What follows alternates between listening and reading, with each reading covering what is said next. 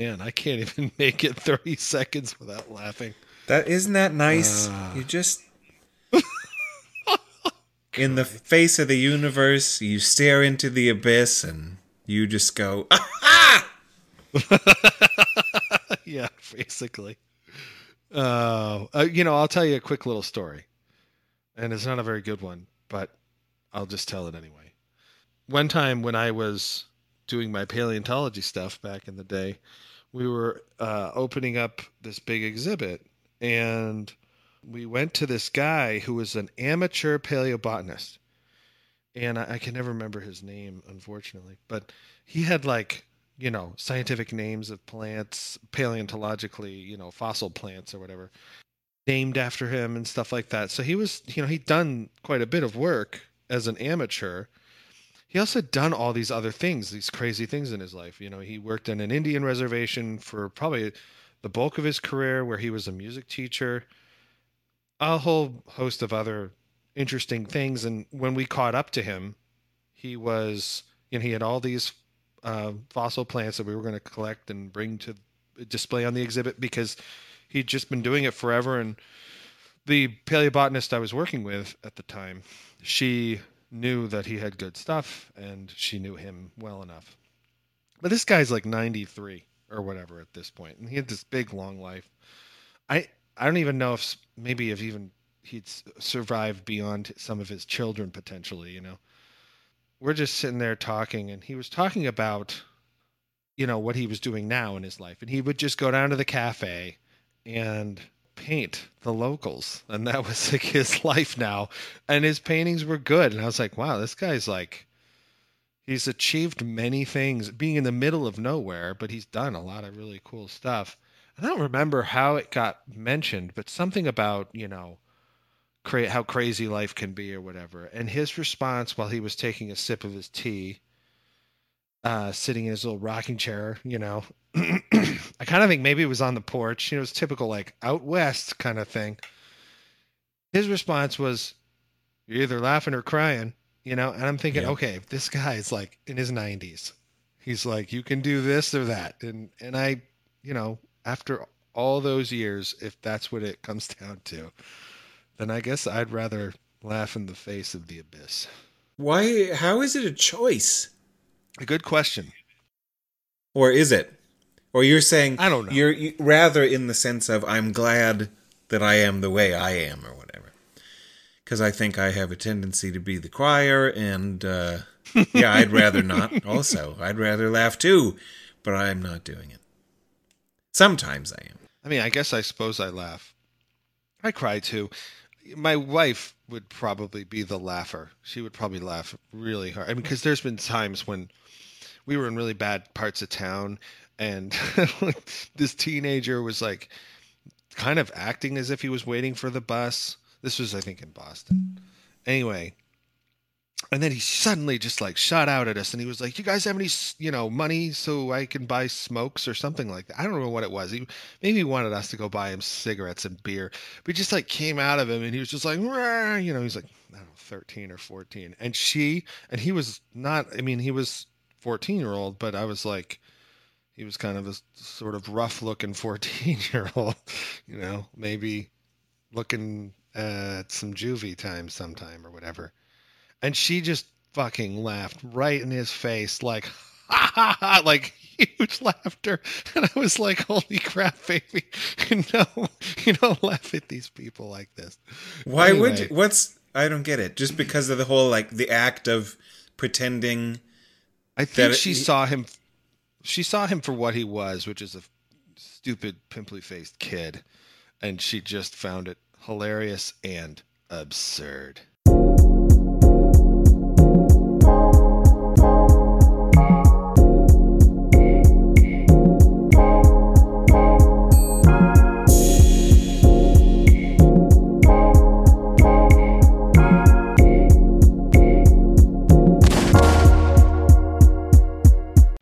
oh, perfect transition. I'm You Ryan. Oh, I'm Harland. This is the Dawdlers Philosophy Podcast of Indeterminate Duration. Yeah. You sent me an article to read yesterday, something by Thomas Nagel, one of my buddies from Philosophy of Mind and Epistemology. Yep. Just simply titled "The Absurd," and I thought that sounds like a great topic. Good suggestion. Let's do a podcast about it. And one of the definitions that he used in here sounds like what you were describing, right? Is that what you were about to talk about? Yeah, well, go ahead. If not, Nagel writes, in ordinary life, a situation is absurd when it includes a conspicuous discrepancy between pretension and reality. Such as if someone gives a complicated speech in support of a motion that has already been passed, or a notorious criminal is made president of a major philanthropic foundation. Or, as you are being knighted, your pants fell down. That's a good one. Yeah, I laughed at that. And I'm wondering if paragraph. That's what you're saying. Your wife's response sort of was that that she was perceiving it as a conspicuous discrepancy between what this person's pretensions or aspirations were and the way she perceived the situation to really be. Yeah, for sure. I think she definitely was. Yeah. And just, I mean, in a way though, it was like we were just asking for something absurd to come along at that point, just because it was just one of those situations. Oh, youth. Anyway, our own youth as well, by the way. But yeah, yeah, I don't have much else to add to that. So, what do you want to talk about? The absurd. Well, I mean, in what I want to just quickly kind of give some credit to where it's due.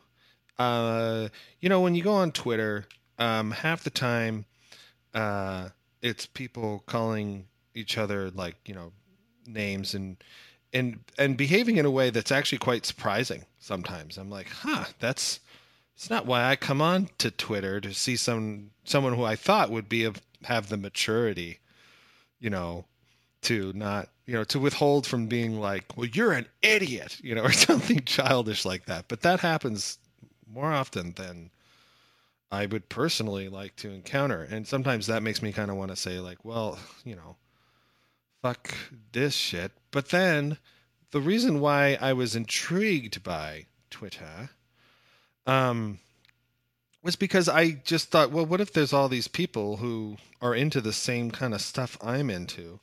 Maybe they'll be able to, just put out there in a collective sense a whole lot of information and cool things to learn.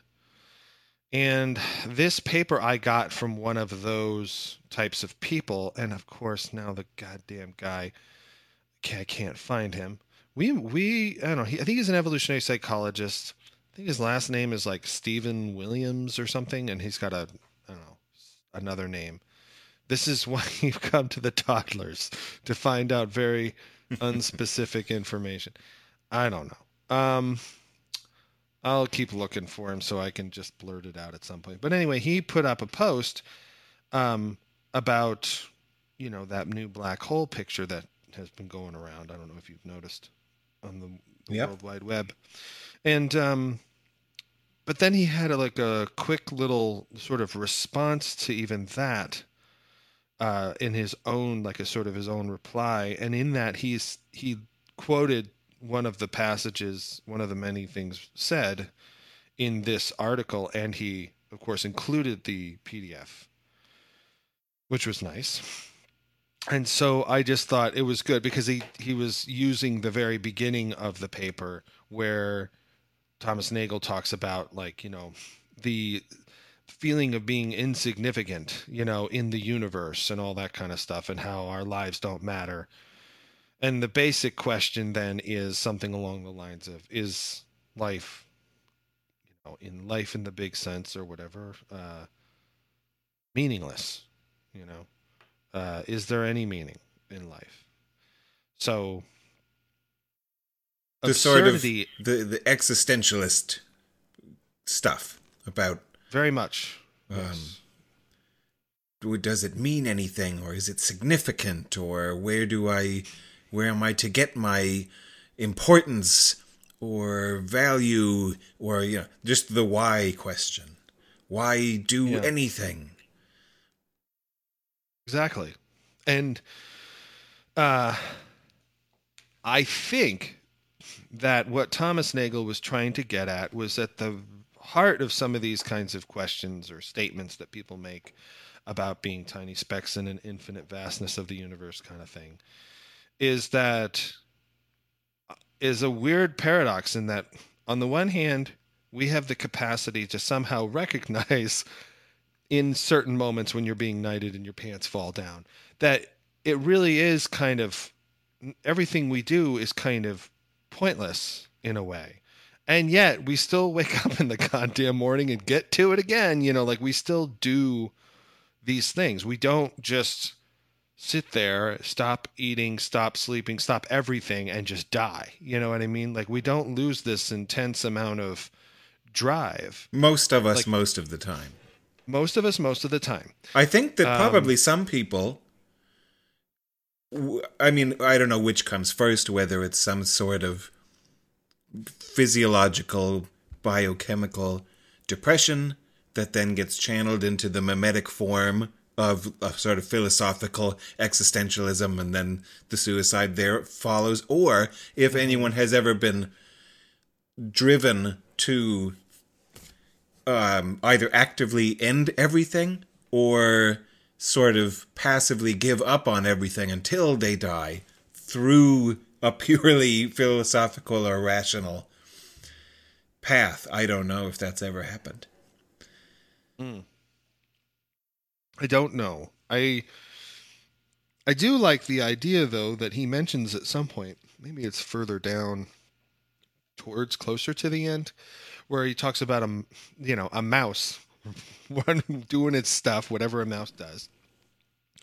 Doesn't ever have the thought like, "Oh wow, this is totally pointless. It doesn't matter, that I go and get the food or the cheese or whatever and then run away from the cat." They never have that. So they just keep on doing what they're doing. And there being nearly 8 billion of us on the planet, even though, I mean, I don't know what the percentages of people who commit suicide for existential reasons, not just because they're depressed and there's some kind of chemical imbalance or something in their brains. But like, I mean, it's got to be a small number, of the 8 billion people that are here on this planet. And so like the notion But that, oh gosh, yeah, go most ahead. of the 8 billion people are basically mice, are they not? And they also never have the thoughts in the first place. Sheeple. But some of them probably do have thoughts if they live long enough that might throw egg on their face or their plans, throw a monkey, or a monkey, a wrench with a Throw a monkey monkey in anyway. the wrench. Yeah. Throw a And wrench at the give a monkey. monkey a wrench. I don't fucking know. That people, for instance, may experience, a sudden death of a loved one or something like that. And that may make, their lives go into at least a momentary tailspin where they might, and that, that people do die kind of suddenly sometimes or whatever. There's enough little things that enough people, they live long enough, could, experience the absurdity of what's going on. They may shake it and then go back to grazing in their bovinaceous fields or whatever. But nonetheless, there's likely to be things that happen, and yet people do kind of keep going. I think that's. I mean, this could be a nice bone of contention for the night or whatever, but I do think that people probably do experience fairly regularly uh, the kind of the what was it the tension or whatever between their own personal sense of purpose and meaning and the sense that it is perhaps meaningless that ultimately that you will not be of any importance a million years from now. And I would say that maybe it's kind of like, well, a single skin cell on your right toe, it before it even has a chance to divide might uh, slough off in your, shoe or whatever in the morning when you're getting up or something like that. And its role with respect to the collective of all the cells in your body is kind of meaningless. It doesn't do anything. And that's kind of people might experience that to some extent, that the universe would be so callous as to just simply say remove somebody at random, seemingly. A lot of this, of course, I would say just before I sign off for the moment, is I think it's a very much an epistemological thing. You're trying to grapple with something maybe ontological, but really it's just there's a lot of missing information. And I think our brains try and triangulate on a solution. And sometimes maybe that solution is up, everything's meaningless or whatever. Like, that's the only way you can kind of grapple with something that's occurred. Nagel talks in the article, about the mouse on the one hand and how, as far as we know, we have no reason to suspect that the mice have these Sisyphean depressions. But, and then another example he used is, it's not absurd, or it's not considered absurd by most people, that the moon just goes around and around and around and around and around and around. If anything's going to be absurd, it would be if we personify it, the life of something like the moon, right? Just don't give it any agency but the ability to contemplate its plight, and you've just got this thing on this track and it's going in orbit and it doesn't have any choices, and oh, here I go again.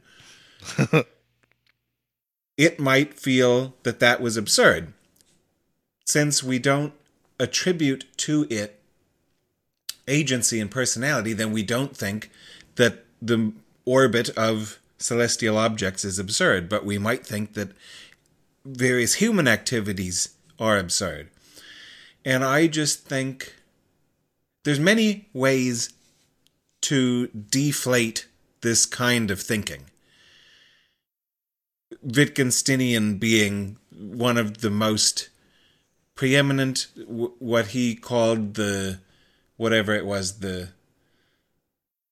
pharmacological approach or something, that there's some philosophical musings are best viewed as a disease that need to just be cured rather than answered or resolved or something. You need to learn how not to do that. Your system is not operating properly. You've got a fever. You have an existential fever and you need some medication. And then one of the ways that that would kind of be the umbrella strategy. And then the one I typically use is this general semantics Korzybskian,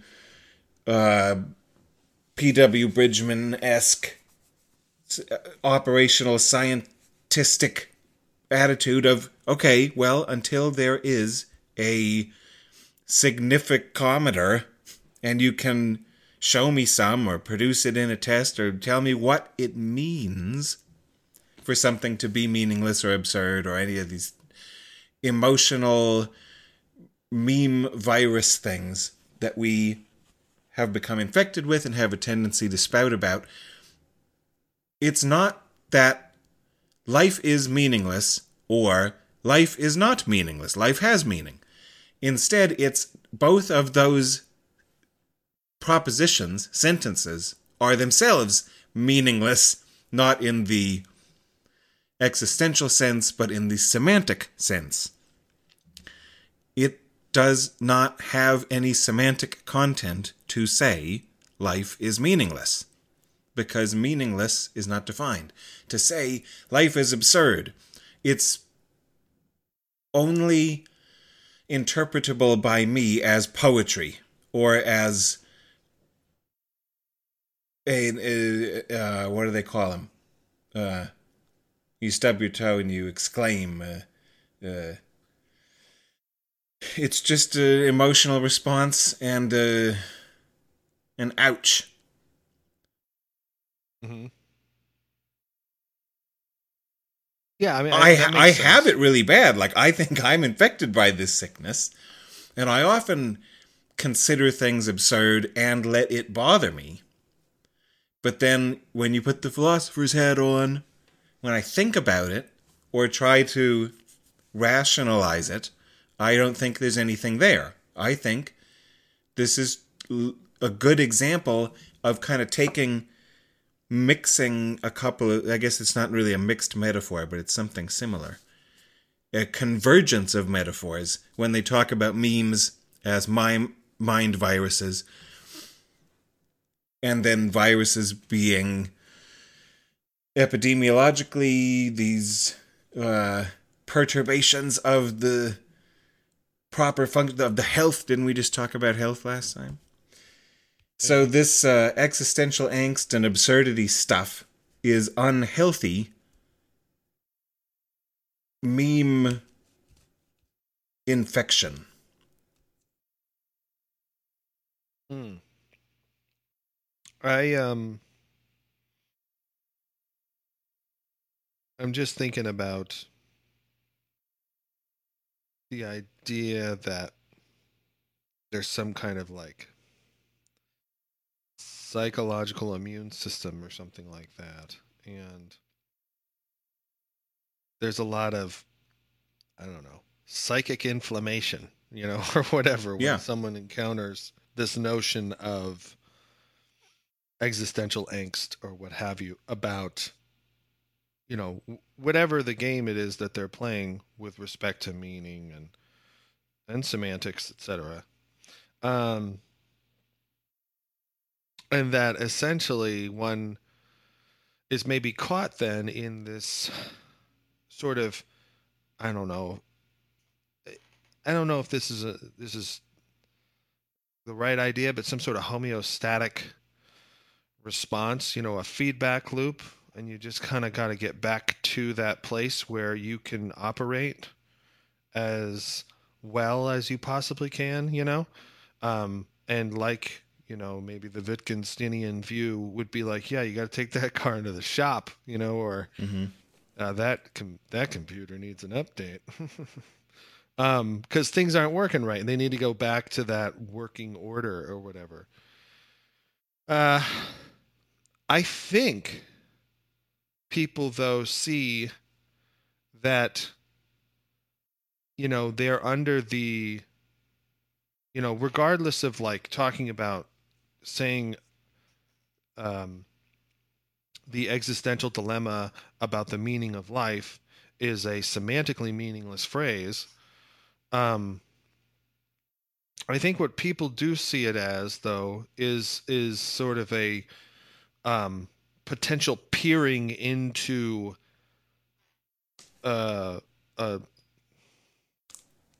I don't know, maybe it's that they take on that kind of truth reality kind of approach, and that there's this sort of implicit idea, and in some cases explicit idea, where there's a tension between um, aspiration and quote unquote reality. So the idea being that we are talking about somehow we're peering into the way things actually are, and we in our lives, in our society, in our semantics are in the cloud of confusion.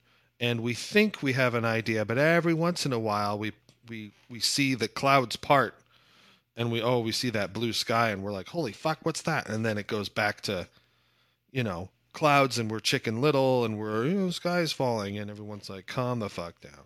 So there's another approach, I guess I can see it also maybe being described as that every once in a while we actually catch a glimpse of something that we weren't supposed to. Kind of like the Truman Show or whatever. That dissonance is there. And we can say, hey, it's semantically meaningless. Just relax. And, but people are trying to put together the tension between what it is that they've been operating as and then something completely different. In a way, must be happening to people all the time who are putting themselves out there. Like when people go to school, and like, well, my pastor says evolution's bullshit, or whatever. And like, but why are you taking biology? Well, I want to be a doctor, or whatever. Um, these are kinds of, I don't know. I just said a whole bunch of stuff. There's no meaning to it. Just take it as What it's it absurd. oh yeah, most things you say are, you're used to this. Hmm. What it made me think was to make an analogy to the Hofstadter thing and say that what's happening here is that people are making it or trying to make an analogy. It is failing, and then they freak out. So Yeah. the way that most things in people's lives work, and I'll just take an absurd example of enjoying a spoonful of your clam chowder. When you're doing something, there's a point. Well, you dip the spoon in and you begin to lift it up, but as it's traversing between the bowl and your face, you might have an existential spasm and say, "What's the point? Why am I even lifting this spoon? What is happening? What's the meaning of this?" But there's an answer. In that case, the point is, I'm using a tool to deliver some food from here to there, and there's a pleasure at the end of it and a nutrition. And so there's an answer to all of these questions if you do stop to ask. So then, why close the door? Well, so I can have safety and privacy. Why drive down the road? So I can get to Portland. Most of these questions do have answers. So we make the assumption, the analogy, well, it should work everywhere. But if you put certain things on the left of the analogy and then look on the right, you just get an error message. Yeah. Well, what's the point of living? Or whatever. What's the point of my life? And when you look there and then try to find the answer to that question, you can't. And only if you are very highly convinced that there ought to be something on the right side of the analogy every time, that this has to be an algorithm without fail, that then when you get a blank or an error delivered back to you, you flip your shit. Well, that's just a mistake. You input into the box something the parameters don't accept, and they're like, you gave me a floating point and I only deal with scalars or whatever. That's all that's happening. Does any of that make sense? It does. It also makes me wonder why, some ideas out there are maybe too abstract for people to really be able to understand. And so there's often quite a bit of, say, misunderstanding around the ideas. Like, say, I don't know, Schrodinger's cat or something like that, where people in the end are like, that's not how it is, or whatever. Like, there's in the quantum realm, and I was talking in the Hofstadter episode about, the Feynman talking about, I'm just going to describe quantum mechanics. I'm not even going to, go to analogies or anything like that because it won't work. So just enjoy it and find nature beautiful or whatever, or run out of the, lecture hall with your hair on fire. I don't know, but I kind of think that might also be another, cognitive dissonance, or is that cognitive dissonance? I'm all over the place. I think it could count as Something like that. Yeah. as some cognitive dissonance. But man, Sweet. doesn't it though? Doesn't it just seem absurd, all this fucking shit that we do and have to do all the time? I think more often my absurdity allegations are targeted at human systems rather than some sort of universal or metaphysical system. Yeah. Like, obviously, American politics is absurd, or the current 24-hour major news networks, they are fucking absurd, and like all that, and that might be more arguable. But I guess I don't spend too much time worrying about the point of it all. I don't, because Um, I'm much more into game playing, like, okay, so there's no point, but we're pretending that there's this thing over here and we got to kick it against the top of it. And when you do that, you get a point. And there's another one over there. And I don't know. You know what I mean? It's like, how else do little games get created? Well, yeah, you're going over here to score a point. And then you could say, well, why do I want a point? Well, so that you can have more points and then you win the game. Well, why do I want to win the game? It's just the whole childish Right. why questions thing Right. that doesn't terminate. But people want these algorithms to terminate, but this is an infinite loop. The why loop is infinite, or whatever. You can always say, You can always say why that, or what's the point of that?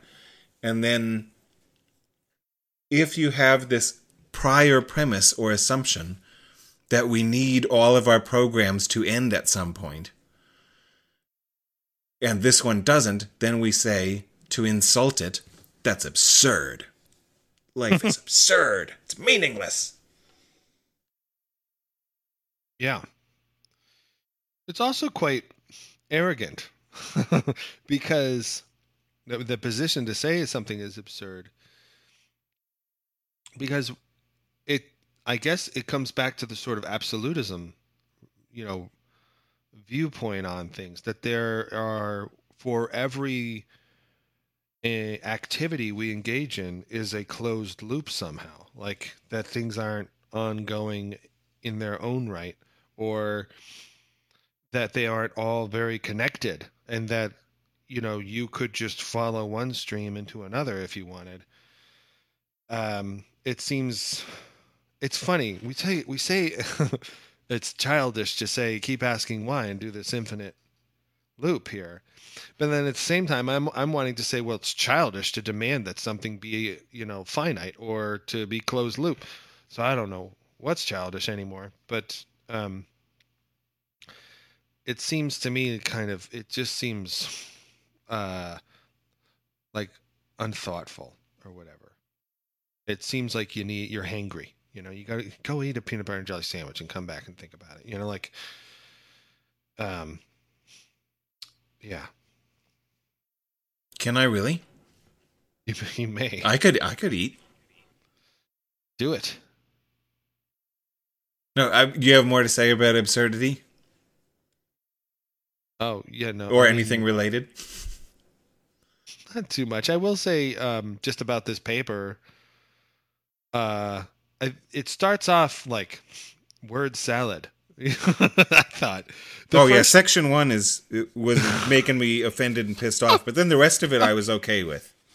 Yeah, then he gets on a roll. He gets his legs under him, and I'm like, okay, well, why don't you just start this way? I like where he ended up. Yeah, it was fine, and he at least stated where. Like, I was worried that he wasn't gonna because he was really kind of toggling a little between, committing to anything, whether he thought, life is absurd or not. I felt like, because he was like questioning the questioner, and all that shit, and I'm just like, oh Christ, where are you going with this? And then I'm glad that he landed somewhere, and then from there, I don't know. It was, I don't know if all the threads necessarily tie together in this article, but I enjoyed it nonetheless, and I thought, yeah, he got on a good roll. Mm-hmm. 1971 it was written. All right, well, do you want to end it? Is that what we're talking about here? I don't know why not. It's kind of pointless to keep talking. Why would we even continue? Why even come next week? Like, there's no reason to do any of this. It's so fucking